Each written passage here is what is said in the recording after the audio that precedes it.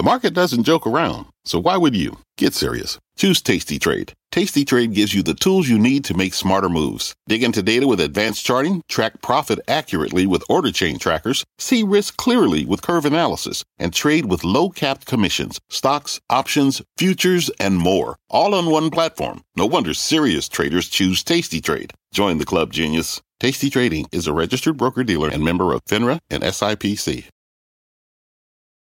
I'm Frank Holland, and you're listening to CNBC's Worldwide Exchange. Our show is live weekdays at 5 a.m. Eastern. Listen in. It is 5 a.m. at CNBC Global Headquarters, and here is your 5 at 5. Stocks are riding a 6-week winning streak as investors turn their attention towards inflation, Jay Powell, and the Fed in the week ahead. Futures right now under a little bit of pressure.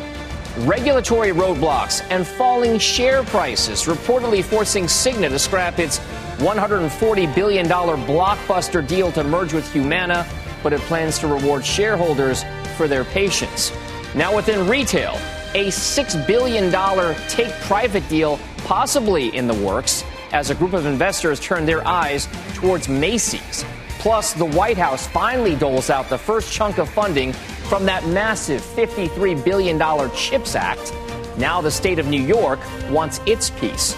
And then later on, the streaming wars just got a little bit more crowded, courtesy of Mr. Tucker Carlson.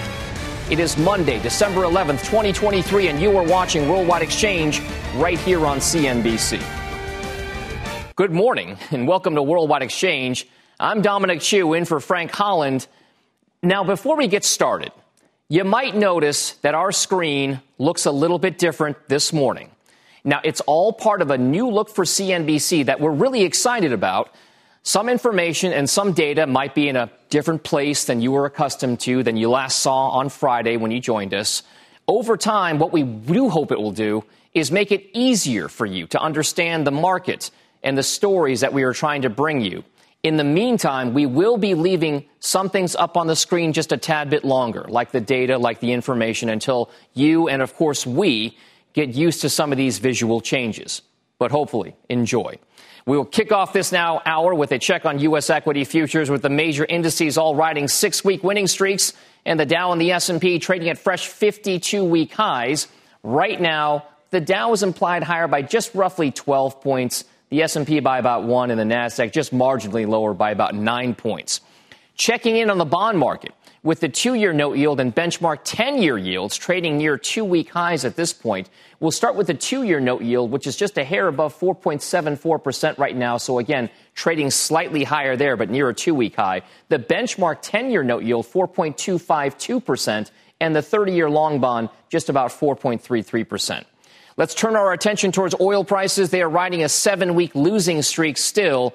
U.S. benchmark West Texas Intermediate, or WTI, crude prices currently ticking lower right now by about 0.75% to $70.74. Meanwhile, ICE Brent crude futures, that world benchmark gauge, $75.42 there, or off 0.5% there. Gasoline futures down about 0.2%, 2.05 the last trade there. Let's start your Monday off with some breaking news in Washington, D.C. The Commerce Department announcing that BAE Systems is being awarded $35 million in CHIPS Act funding to help support its semiconductor production for, quote, critical defense systems. Now, that includes the production of the F-35 Joint Strike Fighter.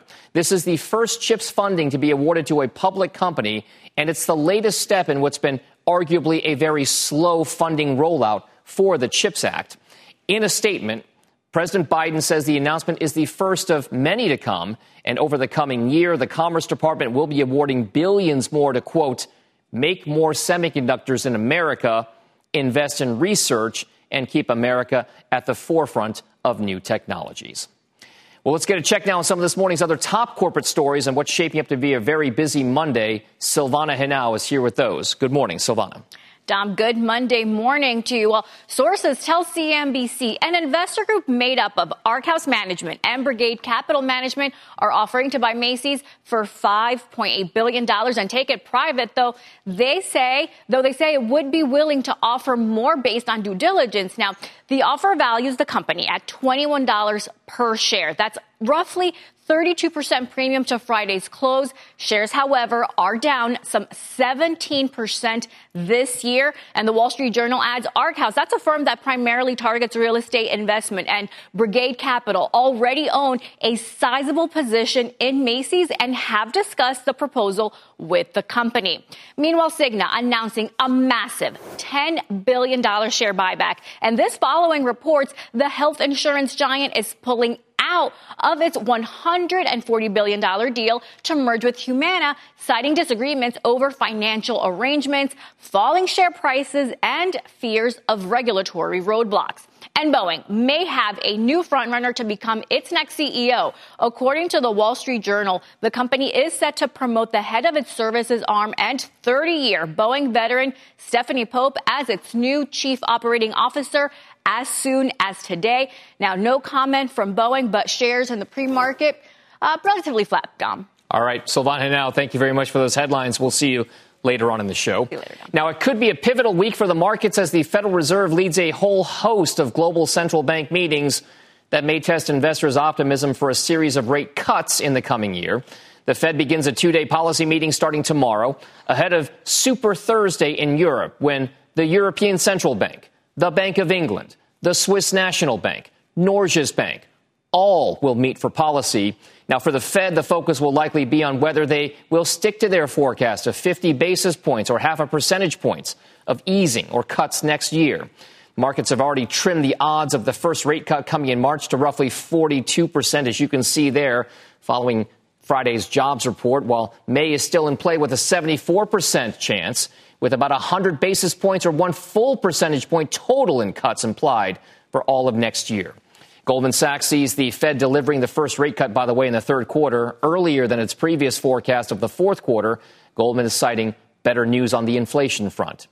Let's now bring in Mark Haefele, Chief Investment Officer at UBS Global Wealth Management. Mark, the markets are expecting one thing. A lot of folks have already said mission accomplished when it comes to inflation. Do you think the optimism over inflation and rate cuts is warranted? Well, we definitely see inflation in the United States and Europe as falling. It's a little separate question if the market has got ahead of itself pricing in rate cuts in the first half of the year. But given what we're seeing, we're thinking May, June, they can start cutting, and maybe they do between 0.5% and 1% over the back half of the year. Mark, do you feel as though you said you don't know whether or not the markets are maybe getting ahead of themselves here? Do you feel as though with the S&P 500 and other indices trading at 52-week highs that the expectation has already been built in to some of those rate cuts? Yeah, well, the first thing I'd say is it's important to realize that the S&P 500 hitting a new high is not a good signal that the market is going to pull back. It actually tends to make new highs after that. But, you know, we're getting close to kind of our targets for next year. I think we need to see further progress before we just really want to jump in on the broader index. And I think for us, we're looking at quality stocks that can, you know, continue to have strong earnings as that growth slows next year. Where do you find those types of stocks, Mark? I mean, do people still go towards technology, media, telecom companies like they have? The muscle memory has been strong over the past 2 decades. Yeah, now for an old value guy like me, I think it's a little hard to see so much technology in the quality stock bucket. But, you know, that's where the strong balance sheets are. That's where the recurring revenues are. That's where the free cash flow yield is. And so, yes, technology is one of the areas that we see fitting into the quality stock bucket. And before we let you go, Mark, what exactly do you think will be the big difference between 2024 and 2023 in economics and markets? Well, it's got to be politics. We have so many big elections around the world. And the U.S. one is going to be something very interesting. Everybody around the world is watching that. All right. Mark Haefele, Chief Investment Officer at UBS Global. Thank you very much. We appreciate it, sir. All right, we got a lot more to come here on Worldwide Exchange, including the one word that investors have to know today. But first, the price of Bitcoin taking a bath overnight after a third straight week of gains. We'll ask if the rally has any staying power. Plus, Tucker Carlson throwing his hat into the streaming wars with a new platform of his own. And then later on, the Empire State and some high-profile partners are launching a $10 billion bid to make New York a high-end computer chip-making hub. Got a very busy hour still ahead when Worldwide Exchange returns after this commercial break.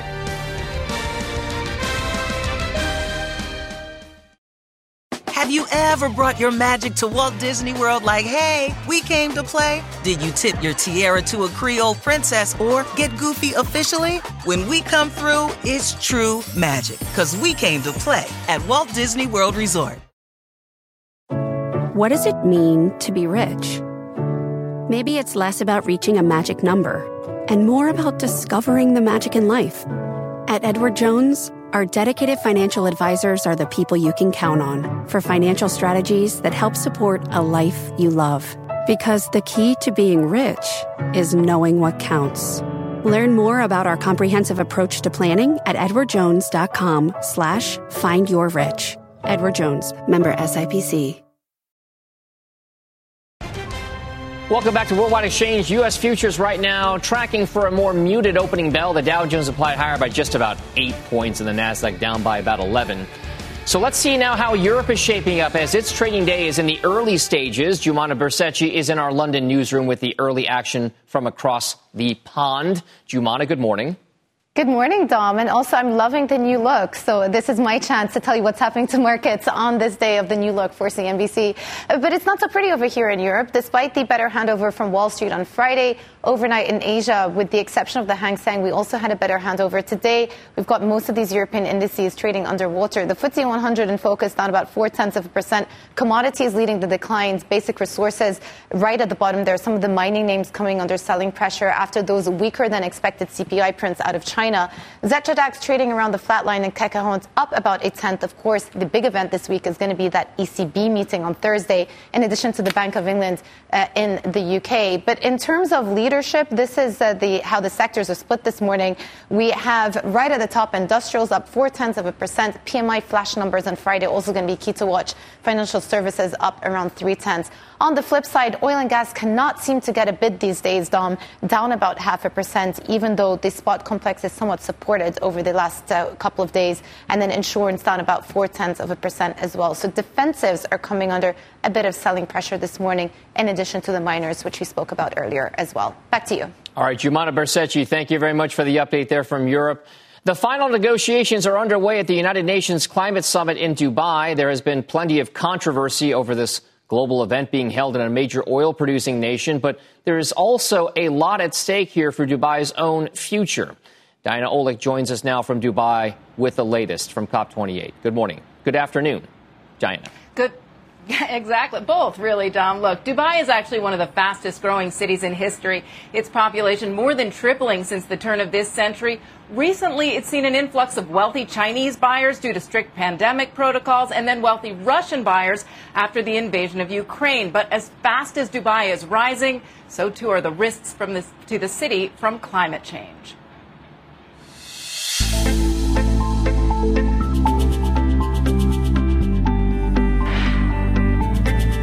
It is a rare piece of sky in Dubai that doesn't have a crane in it. On the mainland and on a man-made island called Palm Jumeirah, which boasts some of the city's most expensive residences and resorts. The skyscrapers just keep going up, but much of that pricey real estate and its value are at risk from global warming. This is what parts of Dubai could eventually look like with 3 degrees Celsius warming above pre-industrial levels. Even if countries adhere to their current emissions reduction pledges, the world is now on track to reach 2.9 degrees warming sometime this century, according to a recent UN report. Add to that already more intense rainfall as the atmosphere warms. Here they never even really built sufficient drainage. So even just a few weeks ago, there was massive flooding, actually. And just a little bit of rain can do a lot of damage in the streets here. Still, the real estate here is not only rising, it's selling, with home prices up 19% from just a year ago. We have witnessed a phenomenal growth over the last 2 years. Mahdi Amjad is executive chairman of Omniat, a Dubai real estate developer with a $10 billion portfolio. Omniat is building luxury residences like this one on the Palm, with resale units starting around $10 million. But when it comes to Dubai, I think, and the UAE particularly, I think the government has taken a lot of initiative, all the way to from protecting the environment, all the way to building and populating a much better climate environment to protect the city. City officials have already put in place new heat restrictions for workers, and they're expected to improve infrastructure for drainage. As new construction goes up, they're using new materials that don't add to the urban heat effect and working on ways to cool the city through new architectural techniques and wind flow. But there's still a lot here at stake, Dom. All right, Diana Olick with the latest there from Dubai and the COP28 summit. Thank you very much. Still ahead on Worldwide Exchange, Elon Musk reactivates a questionable user account on X after a 5-year ban. That and your other top trending stories are coming up after this.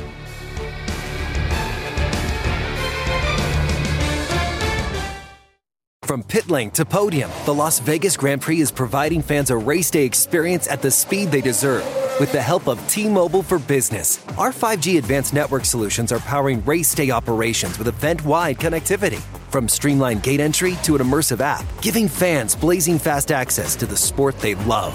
This is accelerating innovation. This is the Las Vegas Grand Prix with T-Mobile for Business. Take your business further at T-Mobile.com/now.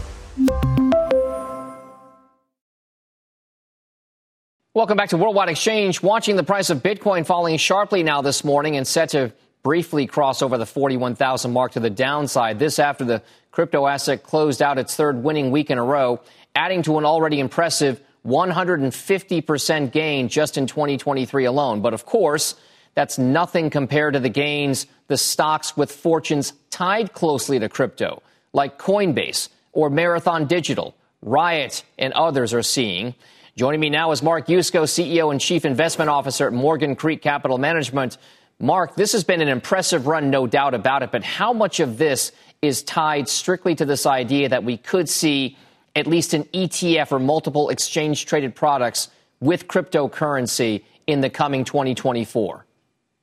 Yeah, Dominic, I think a little bit of the recent moves, maybe over the last month or so, certainly reflected some enthusiasm about the ETF approval, which we expect that first week of January. Actually, I'll predict January 8th, crown the king on the king's birthday.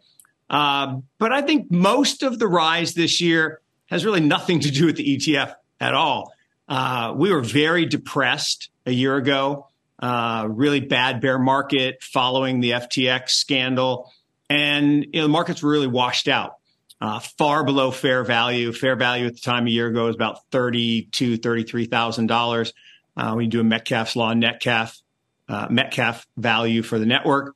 And that fair value has drifted upwards into the low 50s today. And the price has just climbed relentlessly over the past year to get closer to that fair value. As we head into the new year, we've got the halving in April or May of next year. That's exciting. That'll put additional demand pressure on Bitcoin. And as we enter, crypto fall next June, things could get very exciting. So we think the market's just getting warmed up here, Dom. So Bitcoin, we've talked about quite a bit because the prices have gone up the way that they have. Other cryptocurrencies have as well. Ethereum, notably, soaring as well, maybe not getting as much news and coverage as Bitcoin has. But how much of this is Bitcoin alone, and how much of this can be optimism tied to other parts of the crypto market as well? Really important question. When you think about, Bitcoin is rallying as people realize that, it's secured its place as digital gold. I mean, it's gone from 15 years ago to 850 billion of market cap today, about 20% of the way toward monetary equivalence with gold. So that seems pretty well established. But the other digital assets, the other cryptos, like Ethereum, Solana, Avalanche, they are more toolkits. They're for developers to build applications. And, we're just starting. 2024 is the first year of a very long tech cycle. Started back in 1954 with the mainframe. 68 was the microchip, 82 the personal computer, 96 the internet, 2010 the mobile net, and 2024 the truth net, where we basically move away from the trust system and use blockchains for establishing truth. So there's a lot of work to do in terms of developing applications. And most of the value, Dom, has been accruing to the protocol layer. Very different than Web 1 and Web 2. In Web 1 and Web 2, you and I can't own TCP/IP, which we're using right now to talk, but you can own Bitcoin, Ethereum, Solana as the underlying protocols that are building the new web. Mark, and we've just got a few moments left here. There are a lot of folks who still need to be convinced that this is a viable means of transaction. Jamie Dimon, CEO of JP Morgan Chase, is not a big fan of it. Others aren't as well. How do you respond to that? Well, when your livelihood depends on not understanding something, you won't. And Jamie understands it. He's a very smart person. But he and other people in the financial services industry are afraid, quite honestly. This technology, blockchain technology, will do to financial services what the internet did to media and commerce. Sure. It changes the landscape. You and I can now exchange value without an intermediary.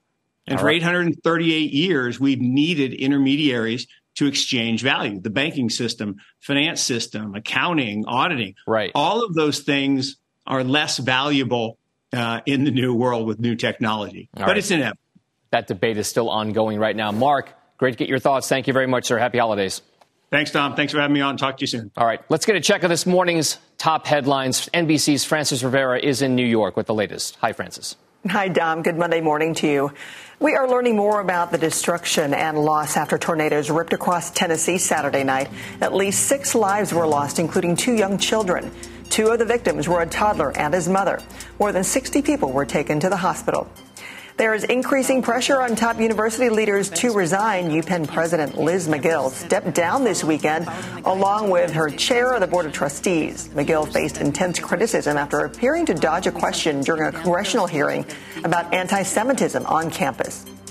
Ukrainian President Volodymyr Zelensky is expected to visit the White House tomorrow.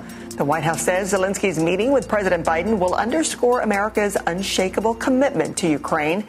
Just days ago, a bill with aid for both Ukraine and Israel failed in the U.S. Senate. Republicans largely held the money up over increased funding for border security. And former President Trump will not be testifying today in his civil fraud case in New York. Mr. Trump was expected to be the final witness for the defense, but was under no obligation to testify. He said overnight that he had nothing more to say and repeated his belief that this case is election interference. The trial is now set to resume tomorrow instead of today. So you are all set with your news headlines. Down for a Monday. We send it back to you. All right. Thank you very much, Francis Rivera. As we head to break now, if you haven't already done so, please follow our podcast. If you miss Worldwide Exchange, you can check us out on Apple or Spotify or your podcast platform of choice. Worldwide Exchange in audio format. We'll be right back.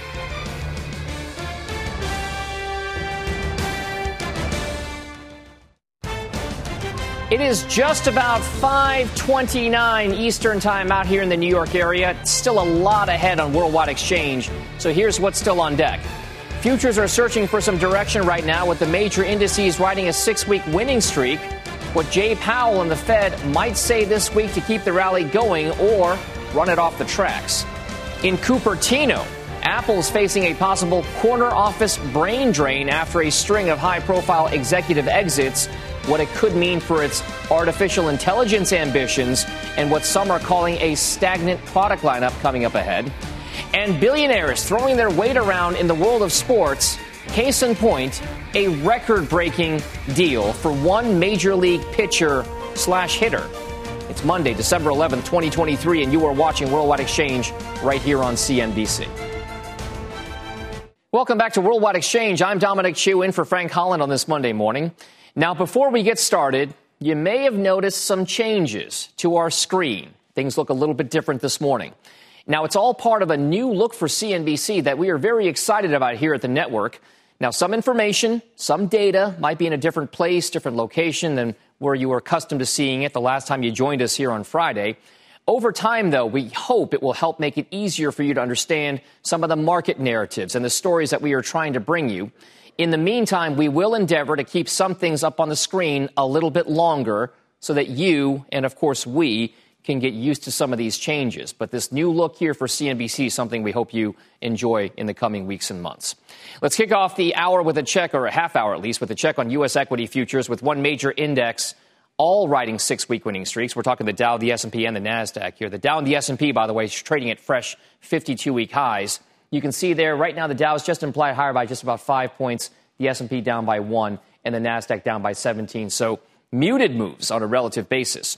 Checking within the bond market, we're seeing some slight moves higher there in yields. The 2-year note yield currently 4.744%, so moving a little bit higher. Bond prices on the offer being sold off a bit there. The 10-year benchmark note yield moving lower in price, ever so slightly higher in yield to 4.254%, and the 30-year long bond just a hair above 4.33%. Oil is, by the way, riding a 7-week losing streak on that side of things. U.S. benchmark West Texas Intermediate prices now $70.71, down about 0.75%. About a 0.5% loss here for ICE Brent crude futures, the world benchmark gauge, $75.40.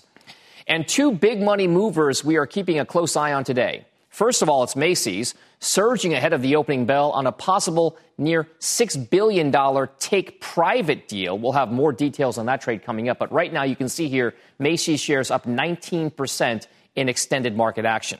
We're also watching Cigna popping as well, reportedly planning to scrap its merger deal with Humana, also officially announcing a fresh $10 billion stock buyback program. As a result, those Cigna shares up roughly 12% in the pre-market trade. Let's now get a check on some of this morning's top corporate stories. Silvana Henao is here with those. Silvana, over to you. Hey, Dom. Good morning. Well, the state of New York and partners including IBM, Micron, Applied Materials, and Tokyo Electron are reportedly investing $10 billion to build a new semiconductor research facility at the University of Albany to build next-generation chips. And that's part of the announcement. And that part of the announcement includes buying chip-making equipment from Denmark-based ASML Holdings. The expansion could help New York's bid to be designated a research hub under last year's $53 billion CHIPS Act. Tucker Carlson is reportedly launching his very own paid streaming service. According to the Wall Street Journal, the Tucker Carlson network is expected to go live today and will be home to at least 5 different shows by the end of this week. The service will cost a reported $9 a month or $72 a year and will initially be solely available through Carlson's website. Carlson launched a show on X, then known as Twitter, in the spring shortly after his exit from Fox News. And the SEC is reportedly probing investment advisors' use of artificial intelligence technology. Now, as part of a process known as a sweep, the Wall Street Journal says the agency wants details on topics including AI-related marketing documents, algorithmic models used to manage client portfolios, third-party providers, and compliance training. This as SEC Chief Gary Gensler continues to express skepticism about all things AI, Dom. All right, Silvana Henao, thank you very much for those headlines. A major C-suite shakeup at Apple reportedly is underway. Bloomberg is reporting that Apple's VP of Product Design, Tang, who is in charge of design for the iPhone and the Apple Watch, is leaving in February. Tan's design team, which also oversaw accessory and AirPod development, accounted for more than half of Apple's $383 billion worth of revenue last year. The departure, if confirmed, would mark the latest in a string of high-profile exits from Apple, including 3 executives in charge of various hardware technologies like touch and facial ID. So let's talk more about this with Stephanie Mehta, Fast Company CEO, also Gil Luria, D.A. Davidson's senior software analyst who covers Apple. Stephanie, we'll start with you first on the broader picture. How important is this for people to understand about Apple, and how significant are these departures for the future prospects in product development over at the biggest company in America? Oh, thanks, Tom. I think this represents a real philosophical shift that we've been observing at Apple for really, frankly, probably the last 3 or 4 years. You know, no one has really replaced Johnny Ive as the titular, but also sort of spiritual, creative head of Apple. And we're seeing Apple move from being a more sort of design-led company to a more engineering-led company. So while we are seeing sort of this brain drain in the creative and product development and design fields, I think Apple would probably contend that this is a brain reset. They are actually trying to bring in a different kind of talent. And so it'll be interesting to see what this means for design as a key component for Apple going forward.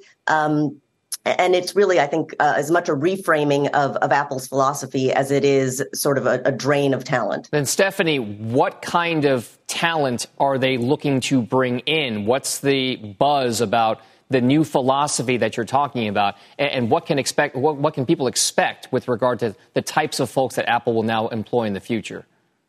Well, it's interesting. The design department now reports to Jeff Williams, who is, an operations whiz. And so it wouldn't surprise me if we see more people coming in who have engineering and operations backgrounds.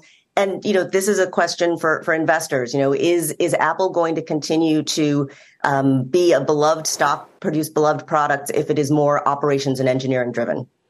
Gil, Apple has gone through a lot of different developments over the course of the last decade and a half, 2 decades.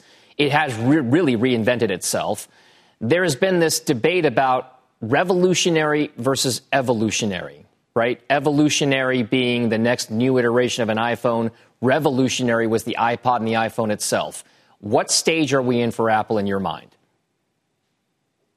Well, right now, almost all the developments are evolutionary. We're hoping that what Stephanie said doesn't actually happen, that they actually don't become just operations and engineering focused, but rather double down on that revolutionary aspect that's gotten Apple to where it is today, making the iPhone, the slight incremental improvements we've seen to the iPhone aren't going to create the type of growth Apple stock needs in order to go up further. Right now, it's trading at a pretty high multiple for a company that's eking out growth from its current product set. It really needs either very compelling changes to its existing products or new products, new form factors that can extend the hardware reach. The rest is doing great. The services are doing great. The ecosystem is so big right now that Apple is finding ways to sell more services through that ecosystem. But in order to get any type of growth on the hardware side, there's going to have to be some really big leaps forward or new form factors. Gil, we're just showing viewers right now the quote on Apple, which shows that it trades at roughly 30 times forward earnings, next year's expected earnings. Your forecast is one of the forecasts that goes into that forward price to earnings ratio, your estimates. What is it going to take for Apple to really catalyze that next leg higher in the company, in the stock? Growth has to accelerate. They can't keep growing at low single-digit constant currency and get a 30 times multiple on earnings. They have to find a way to accelerate growth. That's why we had such high hopes for a mixed reality headset. And what they gave us was a $3,500 unit that's really just there to start developers going on that technology. They need a new AR headset, an AI pin like we've seen. They need a new form factor that can get people excited. But most importantly, they need a big leap forward in the key products, mostly the iPhone, that will compel people to upgrade. The last time that happened was the iPhone 12, where we started including 5G. If you look at the iPhone 15 that just came out, the differences are so slight. There's a moving island. The camera is slightly better. These are not the big leaps that consumers need in order to compel them to upgrade ahead of a phone breaking or ahead of a phone living out its useful life.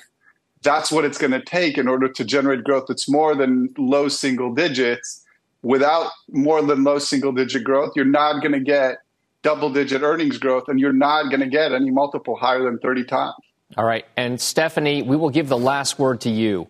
Is Apple, in your mind, still one of the most attractive companies to work for within the Silicon Valley ecosystem? If so, what keeps it that way? If not, what do they need to do?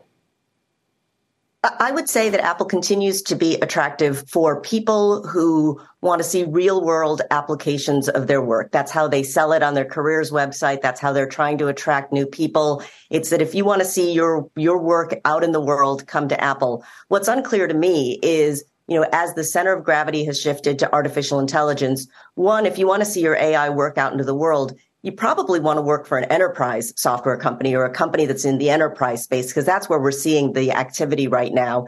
And the other is, and this is a question for all the neural networks experts out there, is that what really turns on people in the machine learning world? Do they really care about seeing their work out in the world, or are they more interested in the applied research and the academic piece of it? So I think if you want to see your products out in the world, Apple is still the place to be, especially if you want to see it at scale. Sure. But if other things turn you on, there are other places to go. All right. Stephanie Mehta and Gil Luria on the conversation on Apple's possible brain drain. Thank you very much. Happy holidays, guys. Now, as kids, many of us wished we could be a pro athlete playing in the NFL or the major leagues. While only a small percentage actually achieve that dream on the field, some of the world's richest people are settling for the next best thing, which is owning a major sports franchise or a piece of it. And they're willing, by the way, to fork over a lot of cash to do so. Robert Frank joins us now with a state of play for billionaires in sports. Robert. Good morning, Dom. Good to see you. Well, private equity billionaire David Rubenstein reportedly in talks to acquire the Baltimore Orioles. Rubenstein declined any comment, but he is said to be one of several potential buyers in those discussions. The team is owned by Peter Angelos. He's the 94-year-old trial lawyer. Bought the team in 1993 for $173 million. It is now valued at between $1.5 and $2 billion. By the way, that's about twice the return of the S&P 500, and that's why billionaires and private equity firms are bidding up sports teams on the back of record TV deals and revenue. Ken Griffin reportedly in talks to take a stake in the Miami Dolphins. And, of course, we just recently had the Adelson family buying a majority of the Dallas Mavericks from Mark Cuban. Owning a team, though, Dom, is getting more expensive. Shohei Ohtani, signing the largest sports contract in history with the LA Dodgers, over $700 million over 10 years. So let's take a look at that after taxes. He'll make about $33 million a year. Not bad, given that he's not even going to play next year. Guggenheim Baseball Management, they bought the Dodgers for $2 billion back in 2012. The team now valued at just under $5 billion. So that's doubling in value, Dom, just over 10 years.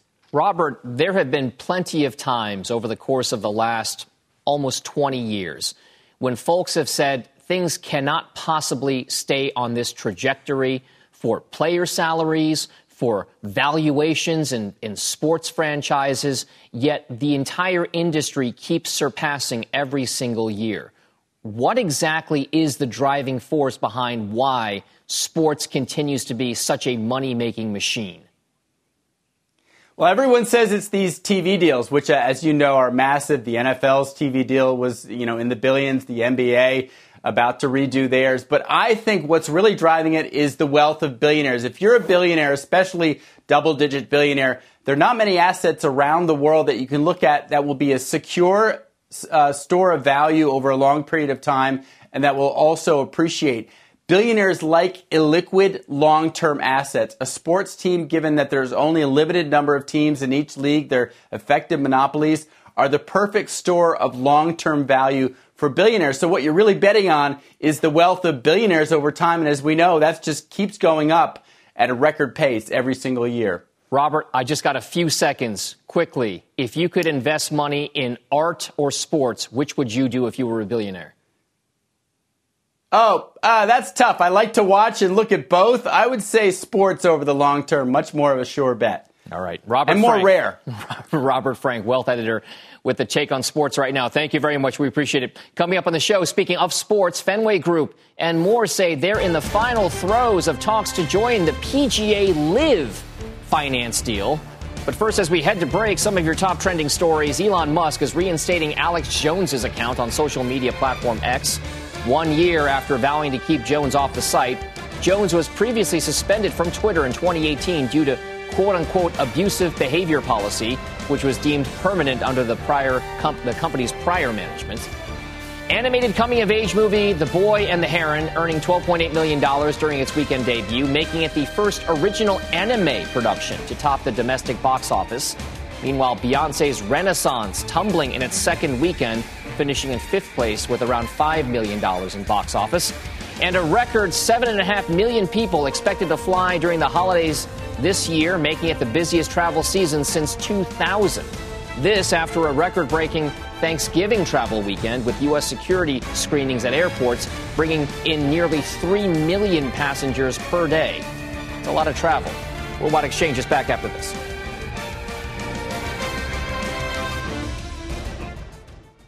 Welcome back to Worldwide Exchange. Time now for your morning call sheet. Evercore is upgrading HP to outperform from inline and raising its target price to $40. The firm says incoming data and industry comments underscore a belief the PC market is poised for a strong recovery next year. Evercore also says HP is well positioned to take advantage of a refresh cycle among business PCs. RBC is upgrading Pinterest to outperform from sector perform and raising its target price to $46. The analyst there believes that Pinterest is an attractive story underpinned by channel checks showing key product cycles are starting to work. It's also a partially hedged way to play Amazon. And Jefferies upgrading Best Buy to buy from hold with a new $89 price target. Helping drive the upside case for the stock is a bullish trend for near-term hardware replacement cycles. So watch Best Buy shares as well.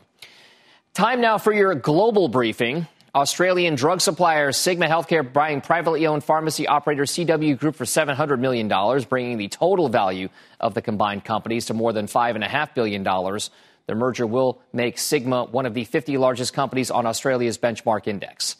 NVIDIA says it plans to expand its partnership with Vietnam's top technology firms and support training for AI and digital infrastructure teams.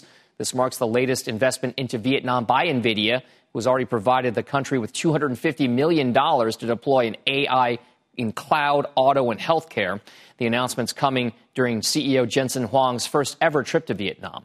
And TikTok parent company ByteDance investing more than $1.5 billion in a merger between its Indonesia business and GoTo Group's e-commerce platform.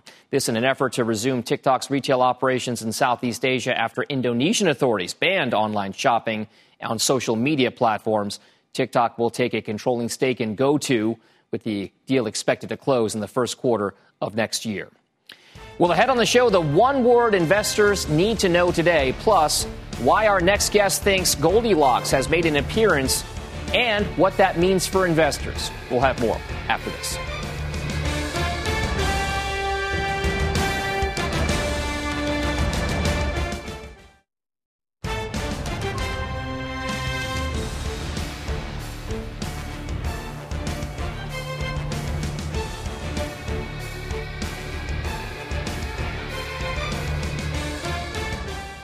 Welcome back to Worldwide Exchange. Time now for your WEX wrap-up. The Commerce Department announcing BAE Systems is being awarded $35 million in CHIPS Act funding to help support its semiconductor production for, quote, critical defense systems. That includes production of the F-35 Joint Strike Fighter. Arkhouse Management and Brigade Capital Management are offering to buy Macy's for $5.8 billion and take it private. The offer values the company at $21 per share, though the investor group says they would be willing to offer more in certain circumstances. Macy's shares are surging pre-market. Domino's Pizza reiterating its fiscal 2023 guidance of growth acceleration through expansion in the UK and Ireland. The company also expects to open at least 60 new stores this year. Cigna announcing $10 billion in share buybacks after reportedly scrapping its $140 billion deal to merge with Humana. Shares of Cigna are spiking pre-market. Boeing reportedly looking to promote services head Stephanie Pope to its new chief operating officer position as soon as today. Pope has been with the company for 30 years and would succeed current CEO David Calhoun in a succession plan. And a group of sports investors led by Fenway Sports Group entering the final round of negotiations for a merger between the PGA Tour and Saudi Arabia's Public Investment Fund. The deadline for that deal is set for December 31st. Well, let's see how the markets are shaping up following 6 straight weeks of gains. Futures right now treading some water, searching for direction. Marginal moves implied at the opening bell. Joining me now to break it down is Sarat Sethi, the DCLA managing partner, and also a CNBC contributor. Sarat, this is one of those instances where can we trust the next couple of weeks? What should we do with the markets? Well, I think, Tom, we've got perfect data coming in from last week. So let's see what happens for the next couple of days. You got CPI numbers. You got the Fed, and the markets, pretty much discounted a lot of that. So adding a little more risk at this point wouldn't be that prudent. I think we have to kind of see what the data brings in. What type of risk, Sarat, would you be looking at? We've seen a massive short-term run in small-cap stocks versus their large-cap cousins. We've seen certain parts of the technology landscape garner a lot more attention, artificial intelligence specifically. What exactly is that fuel that you think that we want? So I think you have to get a broadening base. We had that for the last month. You want to look at some of the commodity space, Freeport McMoRan in the copper world. I think, companies that are pricing solid balance sheets, really fundamental companies, as opposed to just kind of playing beta at this point. So you get a company like that. You get a company that's out of favor, like AES, which is a utility in the West Coast, trading at 10 times earnings power, something where you have clarity for the next 6 to 12 months. You can add to it these levels with solid balance sheets and dividends. And Sarat, how much do you factor in the prospect or the forecast for interest rates next year into what you'll do in the coming 12 months? So I think one of the things, Dom, you have to be careful of is the market's already forecast or discounted at least a couple of rate cuts. And if that gets put on hold, that's where kind of the high beta play is going to get into trouble. So really look for companies that are not necessarily there because interest rates are going to get cut. That's a benefit if it happens, and we all will take that. But really, you want to have companies that are going to do well secularly by themselves at the same time, because it's priced now as if the Fed is going to cut at least a couple of times. All right. Interest rates a huge part of that story. Sarat Sethi, DCLA, thank you very much, sir. Have a great day. Thanks, Tom. All right. Markets right now checking in maybe just a little bit to the downside here for the NASDAQ specifically. We'll watch and see if that picks up some steam during the course of the next half hour or so. We will see you tomorrow. Squawk Box is coming up with the market coverage next. See you on Tuesday.